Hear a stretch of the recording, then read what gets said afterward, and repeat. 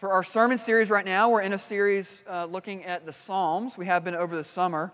And we're doing this because the Psalms have a unique way of helping us to connect with God. One of the things that's true of the Bible is that it's incredibly honest. And I don't know how that strikes you, especially if you're newer to the faith and maybe newer to church. It's sort of easy to think that like Christians are supposed to be like the happy ones that don't really get down. There's kind of like things just kind of work. And so we're just kind of happy and joyful all the time. If you read the Bible, that's not the case. Especially if you read the Psalms, that's not the case. The majority of the Psalms are Psalms of lament, of crying out to God. I think the pastor that was here filling in for me last week talked about that very thing. They're incredibly honest, and what they do is they help us in the hard moments of life by giving us words to pray, by giving us words and language that we didn't know that we needed to be able to connect with God in these hard realities of our lives. It functions like a prayer book for us. And this morning we're going to look at Psalm 138. You can find that passage printed in your bulletin, or if you have a Bible, you can turn there. In the restaurant world, to receive a Michelin star is like the ultimate honor.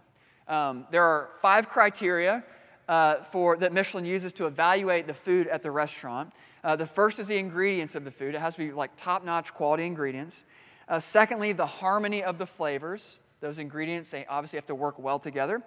The third is the mastery of the techniques, how those good ingredients that go well together are prepared, what technique was used. The fourth is the personality of the chef as expressed through their cuisine. So does that dish show what that chef, what the one who made it is like? And then fifth, is there consistency across the menu with the different types of food offered, and is there consistency at this restaurant over time? And so that's the 5 criteria that Michelin uses to evaluate the best restaurants in the world, and a restaurant can receive anywhere from 1 to 3 Michelin stars. So 1 star is given to restaurants with top quality ingredients where dishes and distinct flavors are prepared to a consistently high standard. And just to get 1 Michelin star, if you're a restaurateur and that happens, that's a huge deal. You've made it, basically, if you get 1 Michelin star.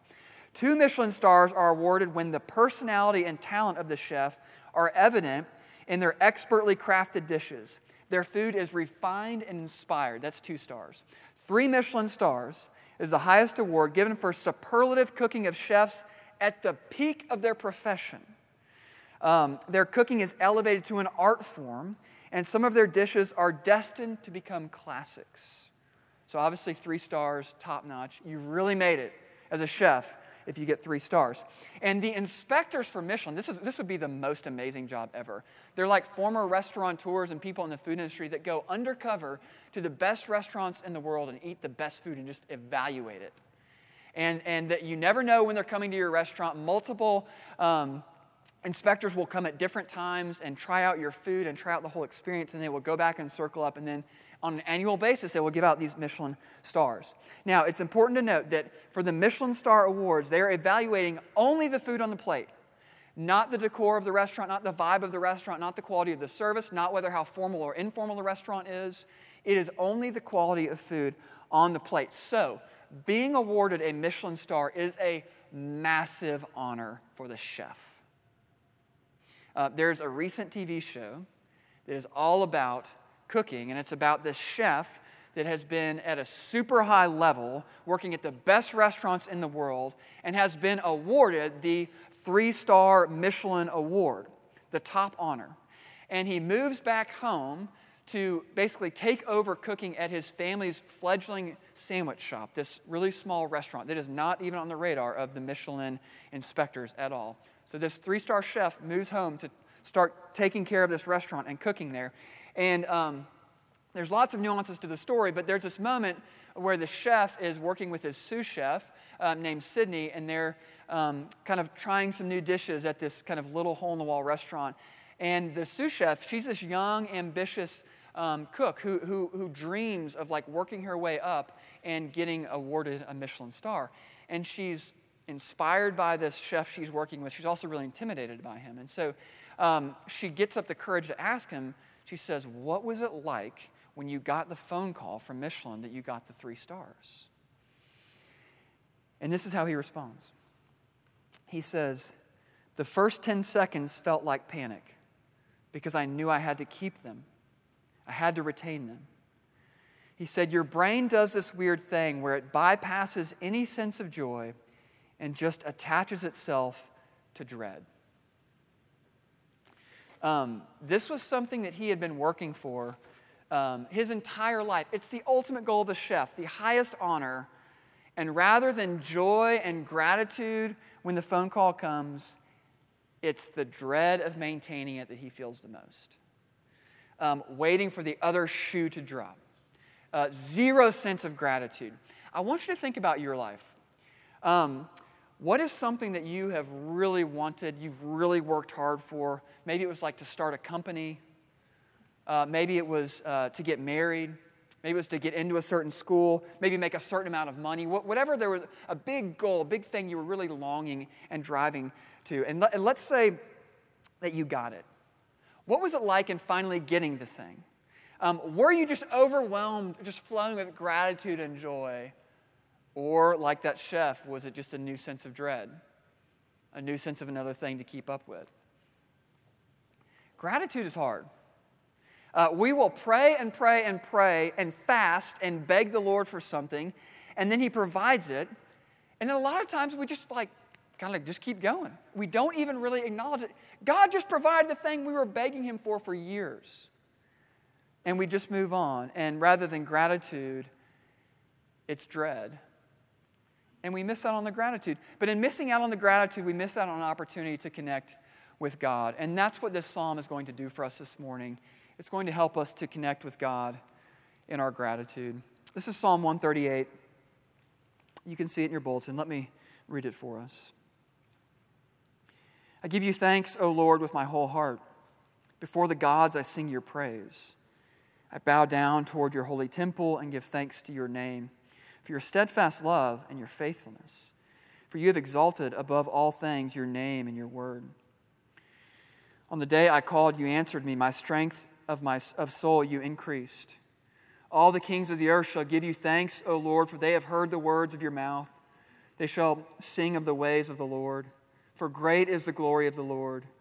For though the Lord is high, He regards the lowly, but the haughty He knows from afar. Though I walk in the midst of trouble, you preserve my life. You stretch out your hand against the wrath of my enemies. Your right hand delivers me. The Lord will fulfill His purpose for me. Your steadfast love, O Lord, endures forever. Do not forsake the work of your hands. The word of the Lord.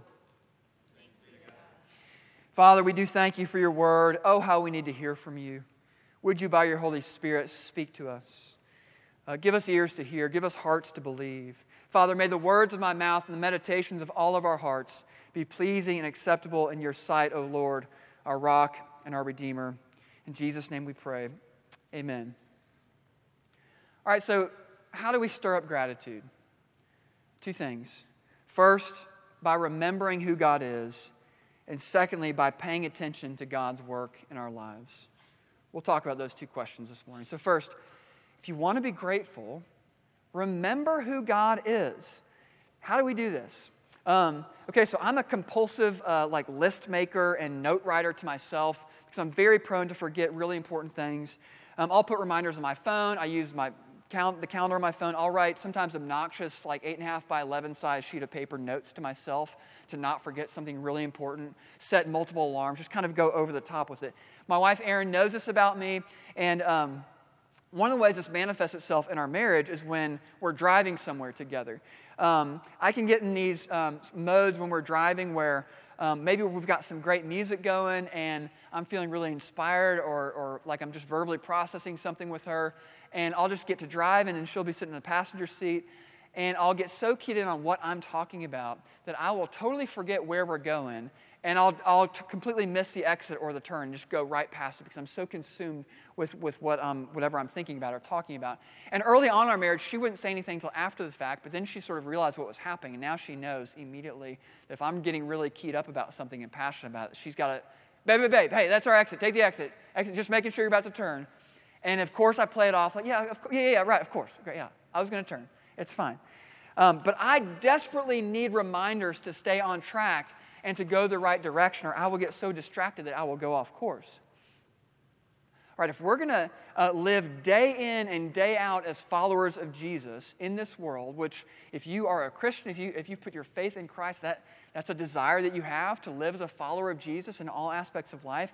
If we're going to do that, we desperately need reminders to stay on track and to go the right direction. Everything around us and inside of us is pushing us to forget God and to forget what He's like. The evil one would love nothing more than to distract us from remembering God and His promises. And so we need reminders.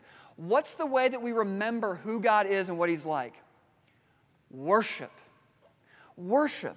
Remember the context of the entire book of Psalms that we've been looking at. It was written for the entire people of God.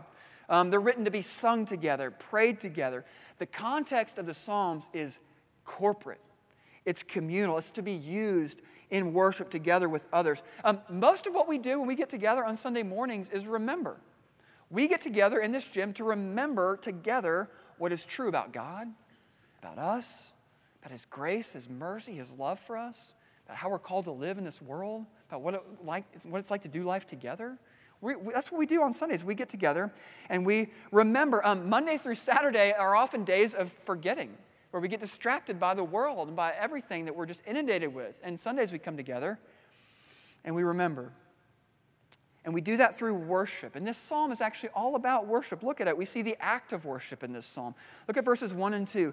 I give you thanks, O Lord, with my whole heart. Before the gods I sing your praise. I bow down toward your holy temple and give thanks to your name. He's giving thanks. He's singing. These are actual acts of worship. And that's likely the first thing that comes to mind when you think about worship. And these might be things that they feel very churchy. Giving thanks, singing. And that's sort of our idea of worship. But the reality is that we all engage in the act of worship. And that's true no matter what your beliefs are. Even if you were to say that you're an atheist and you don't believe in any God or anything at all, even you engage in an act of worship. The question is, what am I worshiping with my life? And we need to think about shoes. With our kids getting ready to go back to school, super early this year, in just a couple weeks, the annual back-to-school shoe shopping conversation has started in our house, which I always loved this as a kid. It was your chance to go to the mall and go to Foot Locker and just pick out your shoes that you'd be so excited to wear on the first day. It is only amplified now. Now that sneakerhead culture has totally taken over, there has never been a cooler time to be getting shoes. I hope you appreciate that, kids. But the stakes are pretty high for this purchase because there are so many really cool options out there.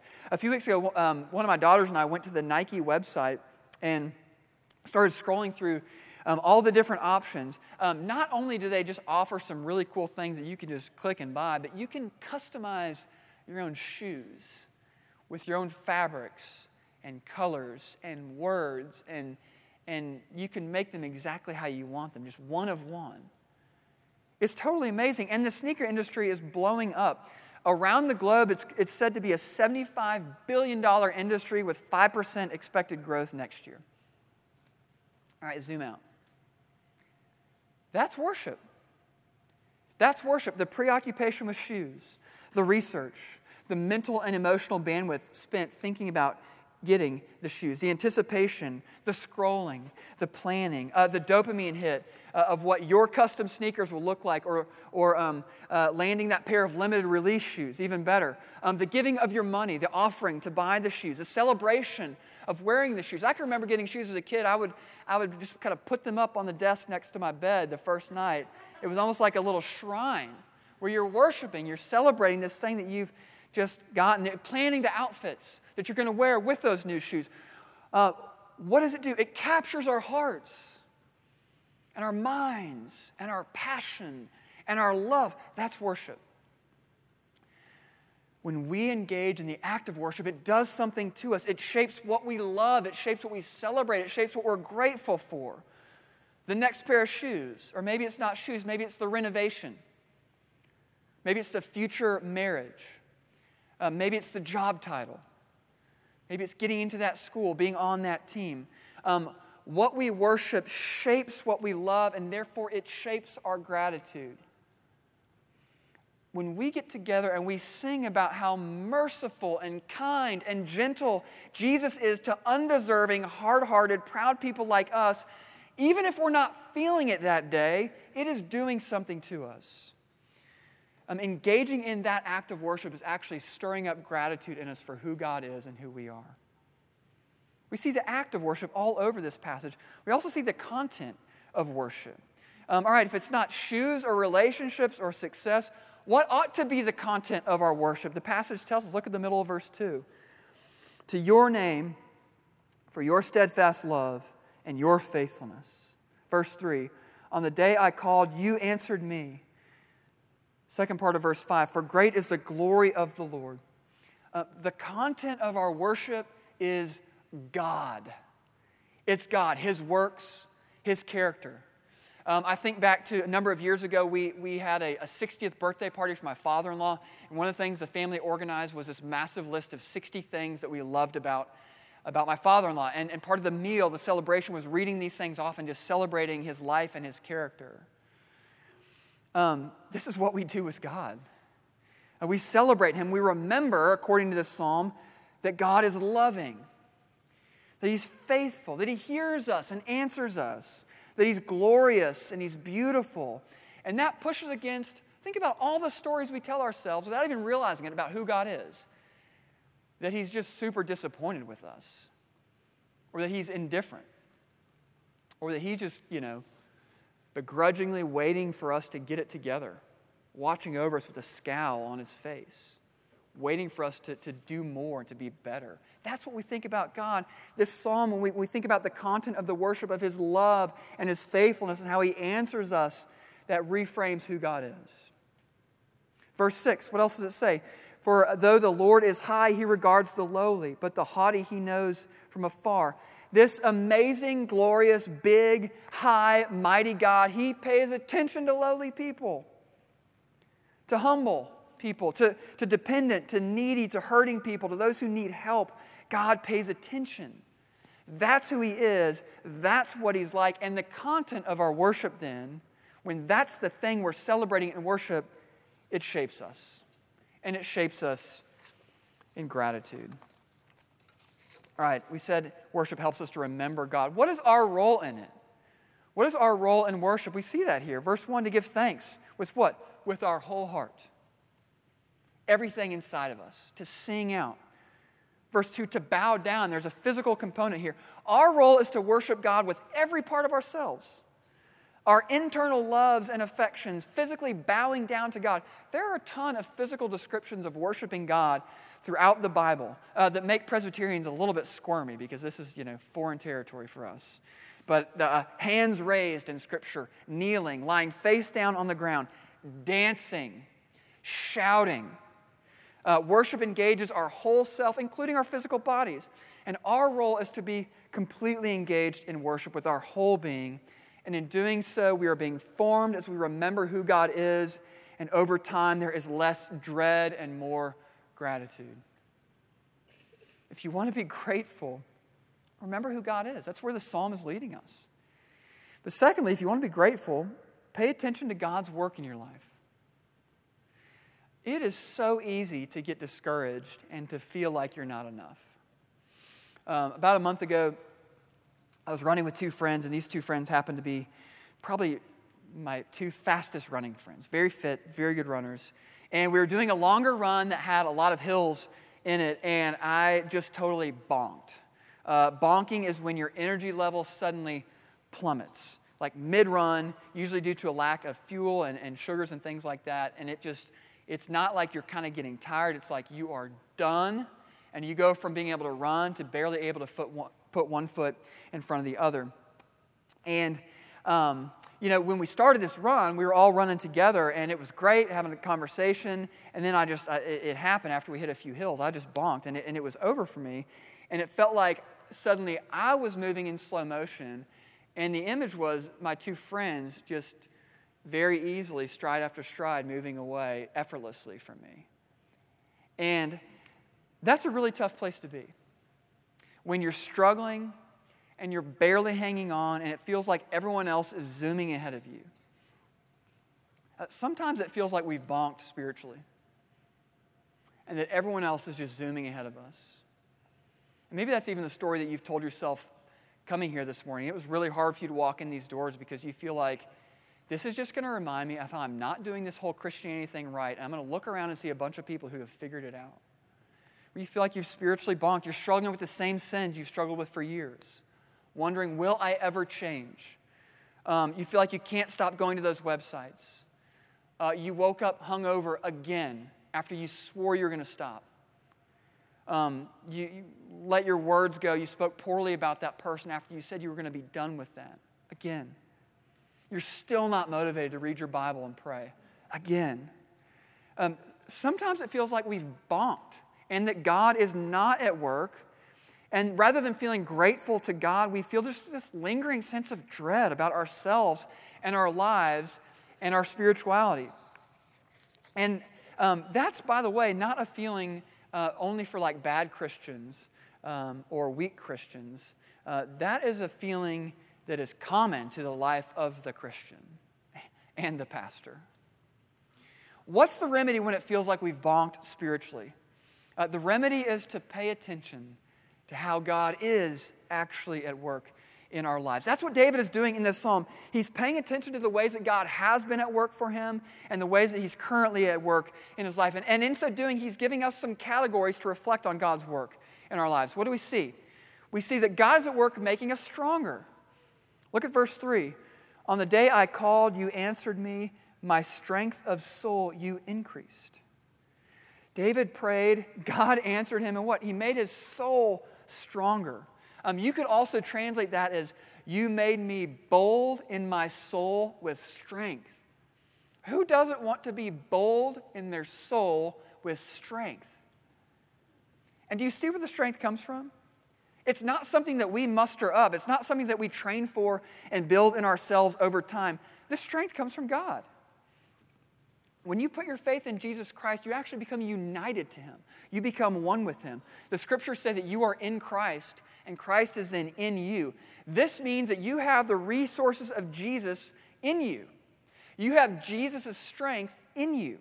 It's not your own, it's His. That's why the Apostle Paul can say in 2 Corinthians 12 that God's strength is made perfect in our weakness. That when we are weak is when we're strong. That we actually grow in strength the more we acknowledge how weak we are. And so if you feel like you've bonked spiritually, what if the way forward was not to try to run faster, but to stop running? And to realize that you can't go on in your own strength. That you need strength from outside of yourself. You need to surrender to God. This is part of God's work in our lives. He's at work making us stronger. Do you have eyes to see the ways God's doing that right now with you? He is.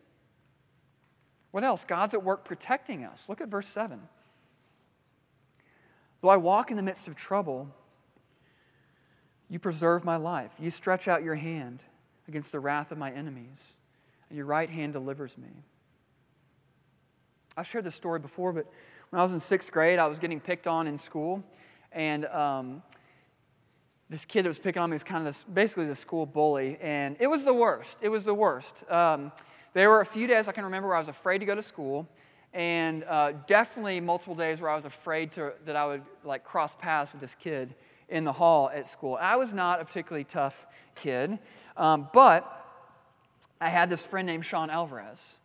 Sean Alvarez was a very tough kid. And I'll never forget walking out of school one afternoon, and this bully, this kid that was picking on me, saw me. I was about to get on the bus, and Sean, had caught wind of all this. And I was getting on the bus, this kid was approaching me, and Sean goes over and grabs him by the shirt and pulls him aside. And I get on the bus, and I'm not exactly sure what happened after that, but Sean convinced this guy to never pick on me again. It was no longer a problem after Sean said or did whatever he said or did to this bully. But I couldn't fight for myself. I was a kid. I couldn't defend myself, but Sean stepped in. Do you know that God fights for you? That He fights for you, that He's fighting for you in battles that you don't even know are happening. There are unseen spiritual battles happening all the time, and God is protecting us from all of it. There are threats to us that we will never even know about because God heads it off at the pass. It never gets to us. That's one of the ways God is at work in your life right now. Do you know what He's protecting you from? He's sustaining you through all the trouble that you're walking through. How else is God at work? God's at work by giving us purpose. Look at verse 8. He says, the Lord will fulfill His purpose for me. If you feel like you've bonked spiritually, it's likely that you feel very purposeless. Like you just can't get it right, so what's it all matter anyways? You kind of lose all sense of direction and all kind of drive, spiritually speaking. You just kind of give up and you drift back into whatever you were before you started walking with Jesus. This is saying that with God, you have purpose. You have meaning in Him. You specifically, the way that He's made you, the way that He's written your story and is writing your story is so full of purpose. What's the purpose? To be with God. He says it over and over again throughout the Bible in lots of different ways, that the point of all of it is that we would be with God, known by Him, in relationship with Him, getting our deepest intimacies met from Him, in love with God, being loved by God, being near to Him, walking with Him, to be a friend of His. This is what we're created for. This is our purpose.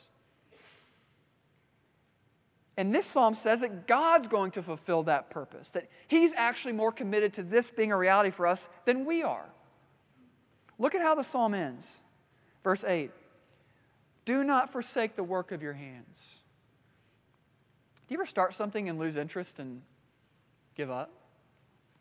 About 6 months ago, we smelled a dead animal in the wall, which has happened multiple times at our house. Sorry to tell you this right before lunch. And normally we just kind of let it ride for a few days, and it has a way of kind of going away. And don't know what happens behind the wall, but it just sort of goes away.